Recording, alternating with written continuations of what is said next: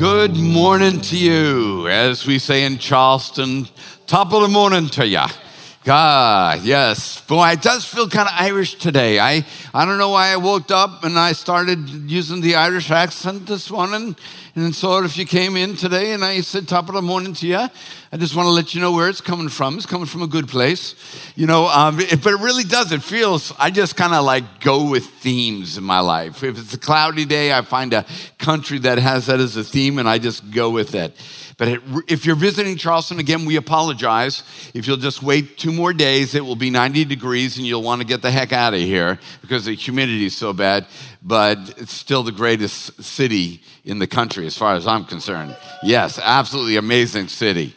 So 2 weeks ago, I'm excited about today. Today's going to be challenging, but it's also going to be a little bit of fun. But I'm excited because we've been talking about working this system. And we saw that we work the system in a lot of different ways, politically, financially, relationally. Sometimes we'll work a system to try to get a certain outcome.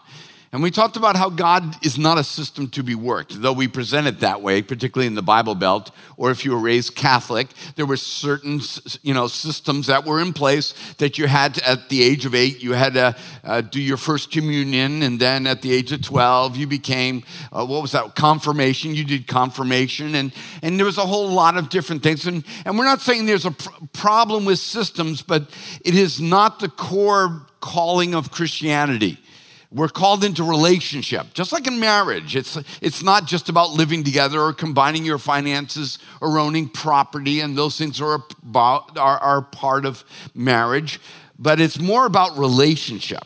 And we learned that there are systems in Christianity, but rather they flow out of protecting this beautiful relationship that we have with God, or developing that relationship with God. But it starts with a relationship first. And Jesus taught this idea and blended it perfectly in a metaphor of this idea of system and relationship, organics with ethics and all the other things that go on in this relationship.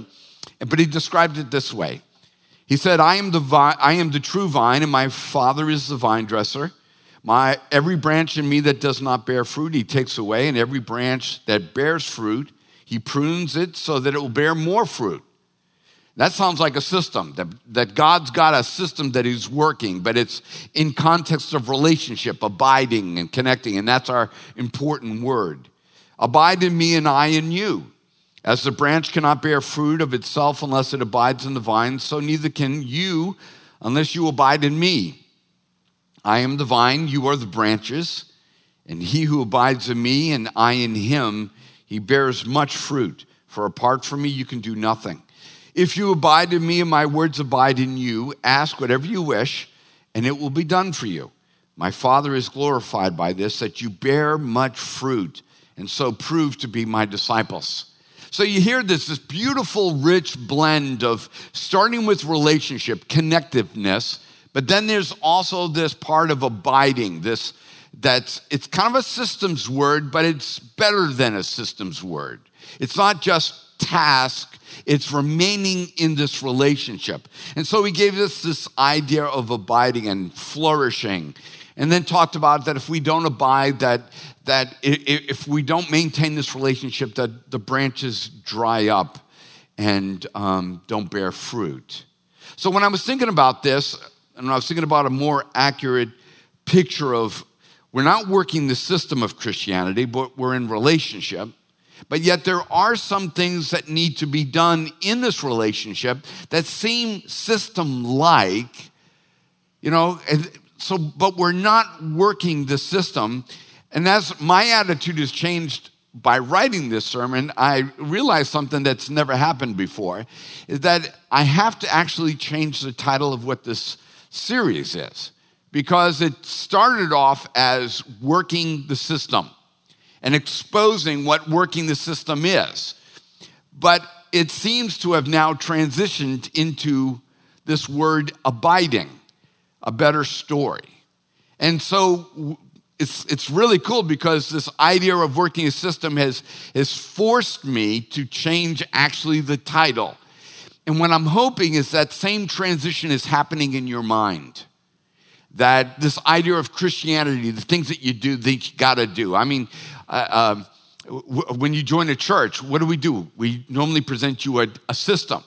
And we will say a system involves you giving money, you serving in the nursery, you rotating the pastor's tires. I mean, all kinds of different systems that you have to work in order to be a part of it. And we make a mistake doing that. And now, are there things that are a part of being a part of the community of God? Absolutely. But what we've learned is that when that system precedes the relationship, we fall away. We fall away. When I get stuck into theology, and I love theology and I love philosophy, when I reduce God down to a philosophical argument, the cosmological argument, the Kalam argument, whatever it may be, and I can rationalize and argue and all this other stuff, it's funny that the more I lean in that direction, the less I feel connected to God. It's not because it's anti-God. But God's like, this is not about this argument, right? It's not theology for theology's sake, right? This is all just system words that point back to the prior thing, the more important thing, and that's the relationship thing. So I've been learning about abiding in God. And so Jesus calls us to abide in his story, his words, his promises, his empowerment, his example, his principles, his mission, and I believe these things are essentially Jesus. I believe that if we touch and connect with these things, that we are essentially connecting to what is at the very heart of who Jesus is. So we talked about abiding in his story last week. But let me ask you this. Why his story? Why abide in his words? I mean, really, just think about why would we just go to Jesus on this? Aren't there other stories out there that we could connect with? And couldn't I just follow one of those stories? And maybe even on my own personal life. What is my personal journey? I am a rationalist. How did I end up in the Jesus story of all the other stories that are out there? And so why follow him and listen to his words? I experienced the same lapse of understanding when I watch Marvel movies. Okay, we're kind of in a season right now, or I should say like a week of Marvel and Star Wars, and we just had May the 4th be with you. That's like a holy day of obligation in my family. It's a very important day, but the new Doctor Strange movie just came out, and I went and saw it on the first night. I'm really into it. My family went, and so when I look at the stories, though, there's a lot of cool actors, a lot of cool characters in the story. A lot of cool individual stories, and they release them in stories. We started off with the Captain America story. America's butt. I mean, he's like the guy, and it's funny. Half of you don't even know what I'm talking about when I say America's butt. It means you haven't seen the movie. He's just a anatomically perfect male, and in a suit that I think you would appreciate. Yes, yeah, that's right. I know Pat. Yeah. But so it starts off with this incredible story of Captain America. We all love him. Then we go to Iron Man. And then we love Iron Man. We love everything about Iron Man. He's a pretty cool guy. Then there's the Ant-Man story. And that's a whole nother group of movies. There's 2 movies, Ant-Man and Wasp. Then there's Doctor Strange, who's really cool. I think Doctor Strange is kind of up there. And then Black Panther. I think Black Panther and Doctor Strange are like my favorite ones. And then you've had a couple others. You have Guardians comes along, and Star-Lord, and you have all these individual stories. And the list just goes on. And I think we pick our favorites based upon which one we identify with, which one we wish we could look like. I think that's kind of like where most of us go with Thor. I mean, we all, there's something about the story, the character in the story that we identify with, and we grab a hold of it so that you could have, You could say you're not into Spider-Man, but you are into Thor, or you're into one of these other characters. So as I was watching the new Doctor Strange movie, and I won't say anything about it to ruin it for you, but as I was seeing all this happening, I began to get a little confused. Because I'm wondering, everybody's a superhero, and then you got mutants that are going to pop in here any day. Yeah, one day mutants are going to come in, Wolverine and all those guys. Well, who's the most powerful? I mean, who's the dude or the gal? I mean, who's the one that is the most powerful? Because you see all these battles and Hulk punches Iron Man, then Iron Man comes back with a bigger suit and then beats up Hulk, and then Hulk goes to Ragnarok, and then while he's there, Thor beats up Hulk, and it's like, oh my goodness, I'm looking for who's got the best story in the middle of this. Iron Man is cool, but if he can't beat Thor, he's just a guy with a really good suit and really cool cars, So I set out to find out who is the most powerful in the MCU. I know you came here today needing the answer to who is the most powerful. Now, let me just tell you, the Marvel Cinematic Universe is different than Marvel. Okay, the Marvel Cinematic Universe is just the characters that have been revealed through the movies. If we were to go based upon the comics, if you're sitting next to a deep diving nerd, if you were sitting next to them, they're going to shake their head all morning. It's like, that's not who's most powerful. That's not who's most powerful. And I get it, and they're probably right. I'm just working with the ones that we as Americans who go to movies are familiar with. So I found out the rankings of them. At number 10 comes Droog from the Eternals. Number 9, Vision. Number 8, Iron Man. Yeah, I know. Yeah, he's down pretty low. Number 7, and this one can be disputed, Doctor Strange. At number 6, the Hulk. At number 5, Shang-Chi comes in at number 5. I forgot he is probably my favorite. Yeah, he was incredible. Number 4 is Thor. At number 3, this can be really disputed, but Ant-Man comes in at number 3, if that's a surprise.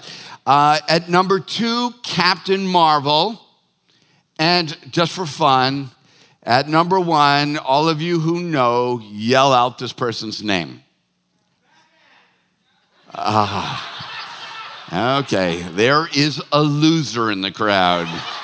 Okay, we don't deal with DC. That's another story. Okay, just to prove my point, you got to pick a story and go with it.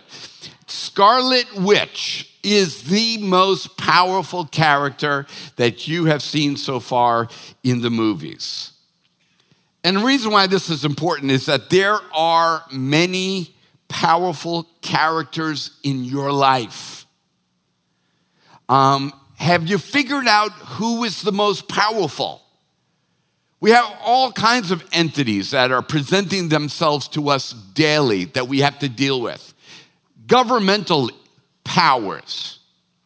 We're told about the devil, the power of an ex-wife, the power of a school board, the power of your mom or your dad, the power of the IRS, the people that you work for, the power of someone who in the past maybe abused you or caused you pain, the power of your children in your life, the power of death in your life, the power of the DMV in your life.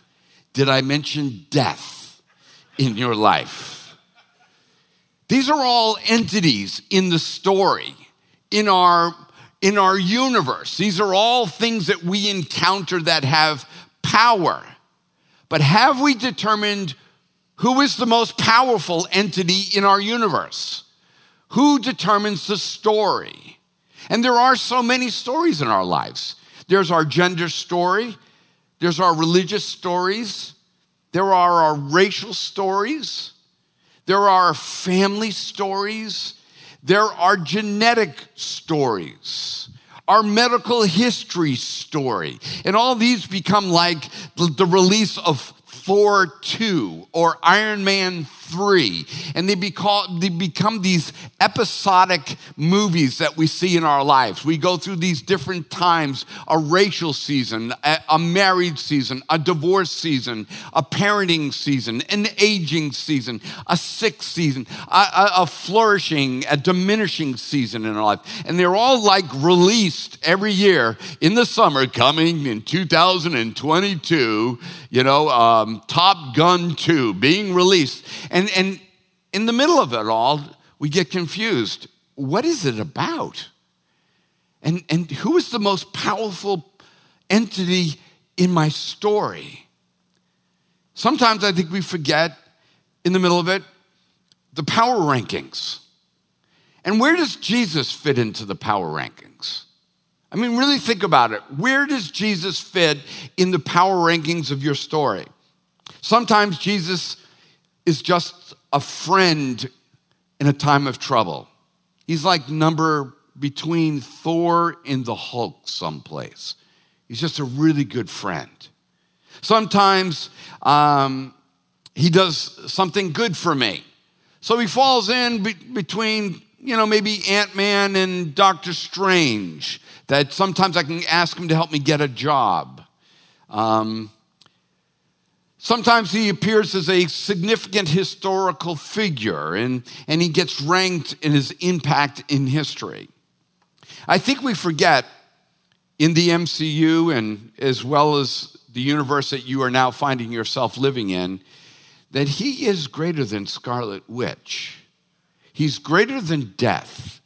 He's greater than any other character that is releasing a movie in your life right now.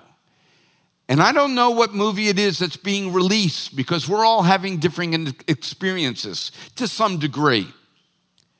And maybe pain has been released into your life this spring. Maybe loneliness has been released into your life. Maybe loss. And you've got to ask yourself the question, who is the most powerful entity in this season of my life? Who is the one that is really in charge of this story, of what's going on? I think if we approach God the same way we approach a movie, we rate it after we watch it, we'll miss the significance of Jesus. When Jesus describes himself in Revelations 22:13, he says, I am the Alpha and the Omega, the first and the last, the beginning and the end. Is that where you ranked him? Because that's a pretty significant ranking. It's not I'm in the beginning and I'm in the end, because that's how we can put Jesus. He's the beginning of the story, and at the end of the story, I'll see Jesus. We'll all go to heaven and we'll see Jesus. So he's kind of like somebody who steps in a moment of time, before time, and then a moment after time. But it says, I am the Alpha and Omega, the first and the last, the beginning and the end. I'm not in the beginning and I'm not in the end. I am the beginning and I am the end. I am the summed up of all things, all stories. I am the Alpha and the Omega. I stand above all other characters whose letters begin with any other letter than the first and last letters in the Greek alphabet or in the English alphabet or whatever alphabet.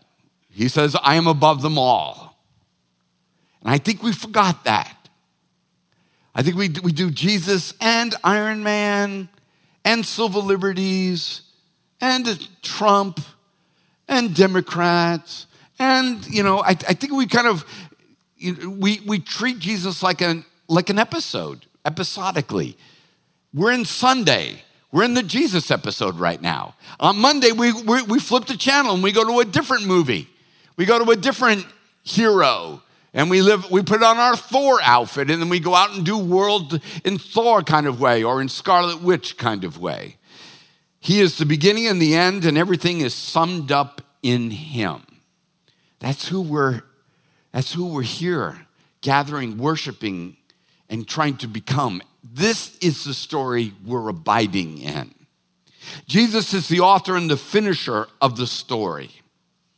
Hebrews 12:2 says, fix our eyes on Jesus, the author and the perfecter of our faith. Is that the kind of Jesus that you think about? Because I have to be honest with you, I've kind of lost the godness of Jesus. And I'd say, because I know the theological implication of Jesus being God, and I do to some degree understand how we get there from Scripture and also from good philosophical reasoning. I understand why he has to be God and why he presented himself as God. Me and my Father are one. When you have seen me, you have seen the Father. Why he allowed people to worship him when it would be a direct violation of the first, second, and third commandment. I mean, it's like, yeah, I get it. But you know what? In the middle of my life, I've kind of seen Jesus as kind of a suffering victim just like me. And I've lost him as Alpha and Omega, the story, the beginning, the end. I've kind of lost that because pain does that to you. Loss does that to you, that you lose continuity. You can't imagine anything worse than cancer. And what you don't realize is that you just put cancer at the top of your MCU. You can't think of anything worse than divorce. You can't think of anything, and then all of a sudden it goes to the top of your list as the most powerful entity in your life. Another cinematic example that we could use, and this time it's going to come from Star Wars. And I think this is another cool illustration. George Lucas is the overseeing author of Star Wars. And if you're like me, I kind of, all these movies have been released over 25? Well, I don't know how many. I can't do the quick math. Well, it's much more. I'm much older than that. They came out like in 76, and then it's just been going on. And then, you got Solo, you got Bad Batch, you got Obi-Wan Kenobi, then you got Mandalorian, then you got New Hope and Luke Skywalker, you got Anakin Skywalker. Again, a list of characters, a list of episodes. That one's my favorite. I don't like that one. I've never seen that one. Clone Wars, didn't know what is a clone. What's the Bad Batch? That one's animated. That one's cinematography. That one's in 4K. That one's, claymation. This one over here, it's got puppets in it. And this one's got all this. And so you got all this variation, and you kind of get lost in this story. But one of the things that we know is that George Lucas is the overseeing author of Star Wars. He created the canon. And canon is a word that we use in religious circles as well as in Star Wars and things like that. It's the measure of things. It is the measure of what Star Wars would be about. George Lucas determines that. And though there have been all kinds of movies and comics and animations and series that have been made up, they all follow what I call a Luconian canon. I mean, doesn't that sound cool? Luconian. But it's all George Lucas. He oversees, now he's not making all the movies, but he oversees the original story and how it plays out. And what we find out is that Jesus, throughout the scripture, is declared the creator and the author of our universe story. He created the story. He revealed the story. He is in the story, and he will complete the story. I mean, if you will let me say this, he is kind of like the George Lucas or the Stan Lee of our universe. He is the mind, the author, the creator, the finisher, the Alpha, the Omega over the whole story. This Jesus of Nazareth, who at 33 years of age gave his life on the cross for the sins of the world and then rose on the third day and is now seated at the right hand of the Father, is the creator of the universe. I mean, Scripture has always declared that. America has not always declared that. We take Jesus in episodes. You say, well, where does it say this in the Bible? John chapter 1, verse 1. In the beginning was the Word. And we're going to look at that word there for a second. But in the beginning was the Word. And the Word was with God. And the Word was God. He was in the beginning with God, and all things came into being through him. And apart from him, nothing came into being that has come into being. Okay, this has never been said of Spider-Man. Or if you go into the Lord of the Rings world, because I went there too this week, and I couldn't even figure out their power structure. I mean, because we haven't even seen it in the movies. I would have to read the books. God forbid that I would have to read the books. But there's all kinds of powerful beings in there. But just know this, that what we just heard said about Jesus, there is no equal in the MCU. There is no equal in Star Wars, and there is no equal in what we have seen revealed in Lord of the Rings. Jesus is called the Logos, the Word. And Logos is just a Greek word that means word, or in this particular case and how it's used in the ancient Greek, the reasoning expression of God. It's like whatever, and if you just let me just kind of explain it this way, he's not just a superhero. Jesus is not the greatest Jedi. He's not American. He's not, and I want to use this, he's not a man in the limited phrase of how we use it. He's greater than any character in your life. He is God walking and talking in plain sight. But when it calls him the Logos, and this is where if you'll let me go into my abstract mind for a second here, because I try to understand how can Jesus be God and the Father be God, and how it is the Word and all this other stuff. And here's how I imagine it in my head, is that God, and we'll say God the Father is like the mind of God, the reasoning of God, okay? It's like the idea is here. Now that mind is perfect in every way. Perfect in intention and in quality of knowledge and information. Okay, so it's the perfect mind. Now for the perfect mind to speak, it must speak perfectly. All right, so in order to reveal that perfect mind, and for that mind to be revealed perfectly, it would have to have the right data, the right intonation, the right intentionality, and all those things.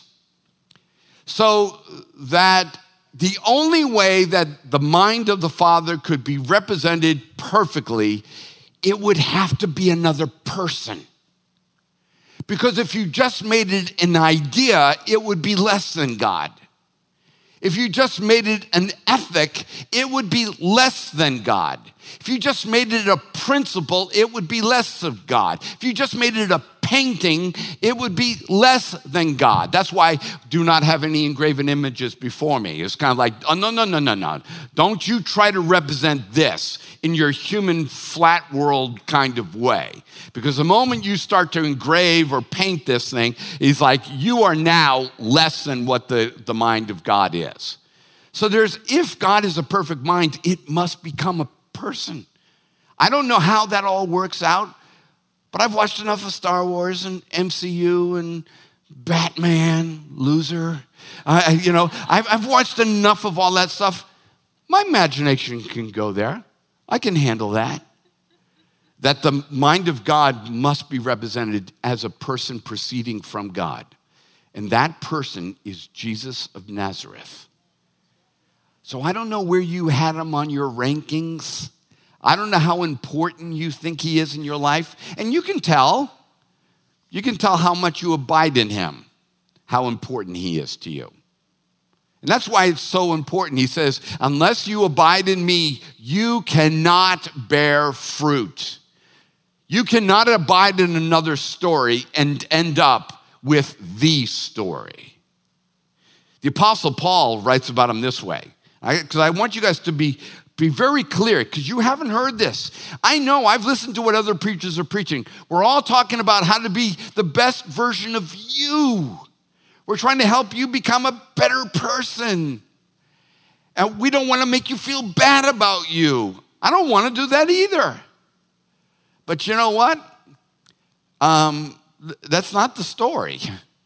The story, the author and the finisher of the story is Jesus, and he's much bigger and much more than what we are paying attention to. The Apostle Paul wrote it this way, and just bear with this.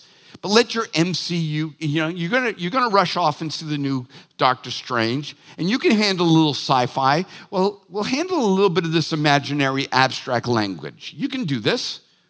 Paul says this about Jesus, about that man that walked in Palestine, that fed the hungry people with the loaves and the fishes, that they said the Beatitudes, that healed the woman with the issue of blood, that died on the cross. Listen to what he says about Jesus.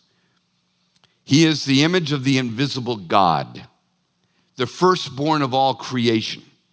For by him all things were created, both in the heavens and on the earth, visible and invisible, whether thrones or dominions or rulers or authorities, all things have been created through him and for him. My goodness, it's like he's not even on the list. He's like precedes the top 10 list, and he's after the top. I mean, he's like bigger than list. He is before all things, and in him all things hold together. He is also head of the body, the church. He is the beginning, the firstborn from the dead, so that he himself will come to have first place in everything. For it was the Father's good pleasure for all the fullness to dwell in him, and through him to reconcile all things to himself, having made peace through the cross, the blood of his cross. Through him, I say, whether things on earth or things in heaven. That kind of talk has never been said about any character in the MCU or in Star Wars or in Star Trek or any other imaginary world that you have been presented. That's crazy. Nobody has even imagined the greatness of who Jesus is. It has not ever been portrayed to us. That's how great Jesus is. He's more than a Jewish Jedi. He's more than Buddha. He is more than a good teacher. He is more than the power of death. And here's the great thing. He's more than your worst failure. Because sometimes that adultery you committed stands like a character that haunts you for the rest of your life. He is greater than that.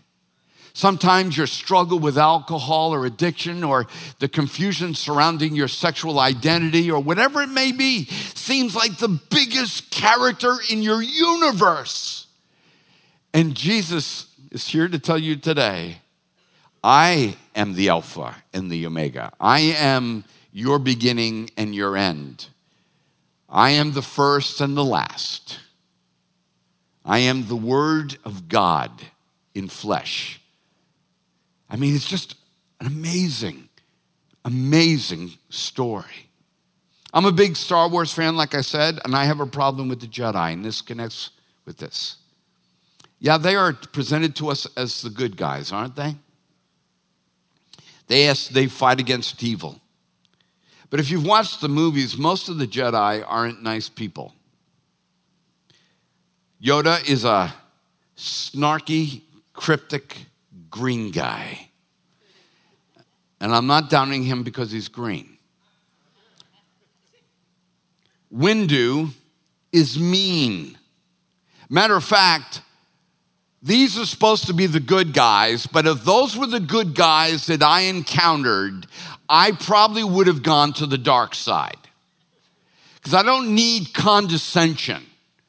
I don't need holy people who look down on me and make snarky remarks about me and remind me how stupid and weak that I am. See, that's usually how the powerful person on the list ends up being. But Jesus tells us that Paul tells us that in the middle of Jesus being creator, the beginning, all things being summed up, that Jesus doesn't stop there. And unlike any character you've ever experienced in literature or in cinematography, we are told that this I can't say creature, but this being, this person, not only is at the top of the list, reconciled all things to himself, having made peace through the blood of his cross. When did Yoda do that? The closest thing that we have to this kind of sacrifice, just the closest, is probably Iron Man in Endgame. It's probably the closest that we've got. But here is the author of life itself laying down his life for the life that he authored. So where is he on your list? Doesn't it change? I mean, if you really get a hold of this, doesn't it change what we're doing here right now? It should change when you come up to receive the body and blood of Jesus. The physical, tangible expressions of the one who is over and above the list, and of which there would be no list if he was not. Entered into time and space and gave his life so that all the other characters of your life would move to second and third and fourth and fifth and all the way down the line. Everybody gets shoved down the list. So your fear of death, your fear of people finding out how badly you've screwed up, gets pushed down the list. Jesus came that we would have new life. So as we close, let me say this. The reason why I'm diving deep into this, and I know this was kind of a deep theological dive, is because you need to know that Jesus is a bigger deal than what we've been teaching you about him. The only reason why Jesus isn't a big deal is not because of Scripture. It's because we wanted to elevate humanity, so we had to lower all the other characters. We had to make everybody in the auditorium beautiful and awesome and fantastic. So we had to take all that as above all things, lower it so that it's called humanism. We had to raise you up in order for us to look good. But I'm telling you, when we have Jesus exactly where he's supposed to be, all the other episodes of life begin to make sense. Everything else is in its proper place. You need to know he is a better story. You need to know that the Word of God is not some collection of human anecdotes or learning experiences. It is God's story.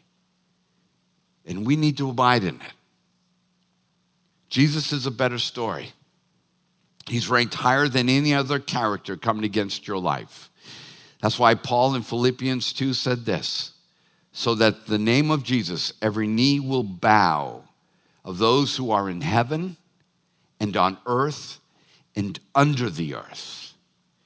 And every tongue will confess that Jesus Christ is Lord to the glory of God the Father. This is the end game. This is how it ends. So that's why it's so important. You know, if you want to dabble in Buddha and the wisdom of Buddha, Yeah, read a book. But just know this. He was a man who lived and died and is now buried. He is not reigning over anything. If you want to read about Muhammad and possibly some of his wisdom, read a book. If you want the eternal God of heaven who is over all stories, Jesus Christ is Lord over all. And at the end of the story, we're already been told, every knee will bow and every tongue confess. So why wait to the end game? Why not align with his story now and experience his forgiveness, his love, his power, his strength, his promises, his words, his eternal wisdom? It's time to start following him.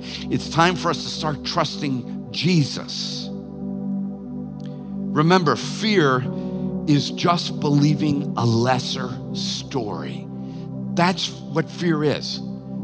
Fear is when your mind embraces a lesser story.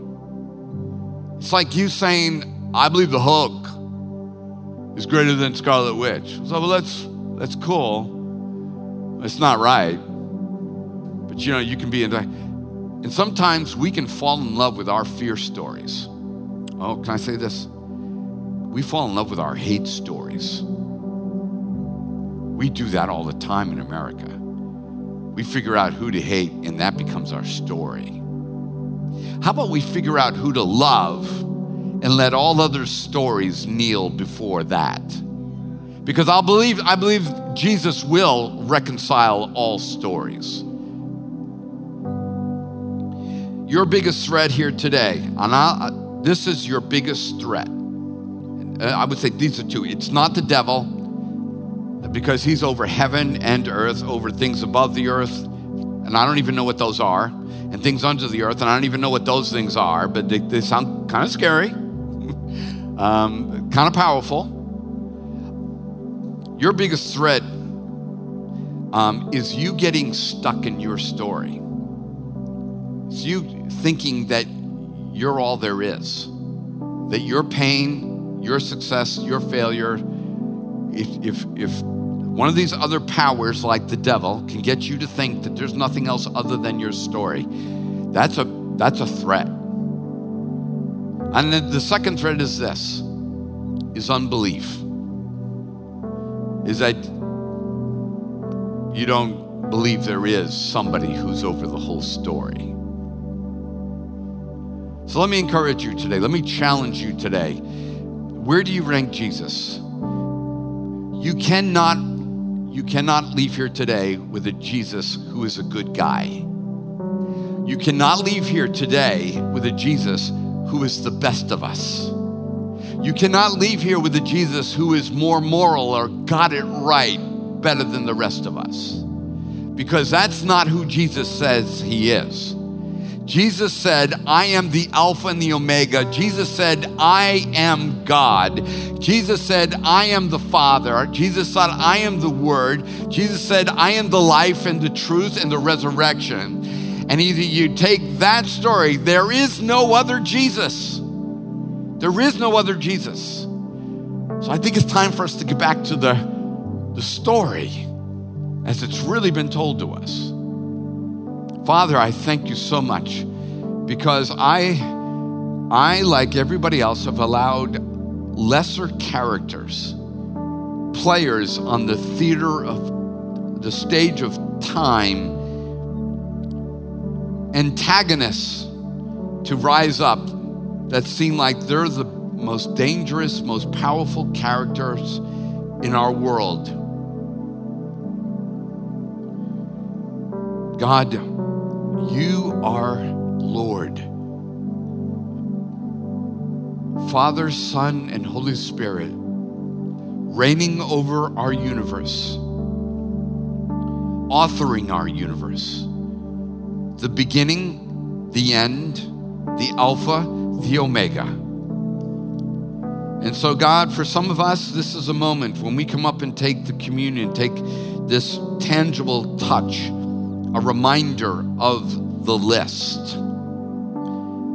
Maybe some of us will have to say, God, I am sorry because I put my children above you. I put my job above you. I put the color of my skin above you. I put my gender above you. I put my failure above you. I put my cancer above you. And we all do it. We get caught in an episode and we forget about the list, the one who is greatest. And today, Lord, we returned to Jesus Christ, the 33-year-old man who laid down his life on the cross, but rose up again and is seated at the right hand of the Father. We return to the right understanding that was no just man. That was God with us. And today, Lord God, we bow our knees. Every tongue confesses that Jesus Christ is Lord. Let me invite you to return to an authentic, genuine, true story that is the only story about Jesus. Jesus, Christ and Lord over all.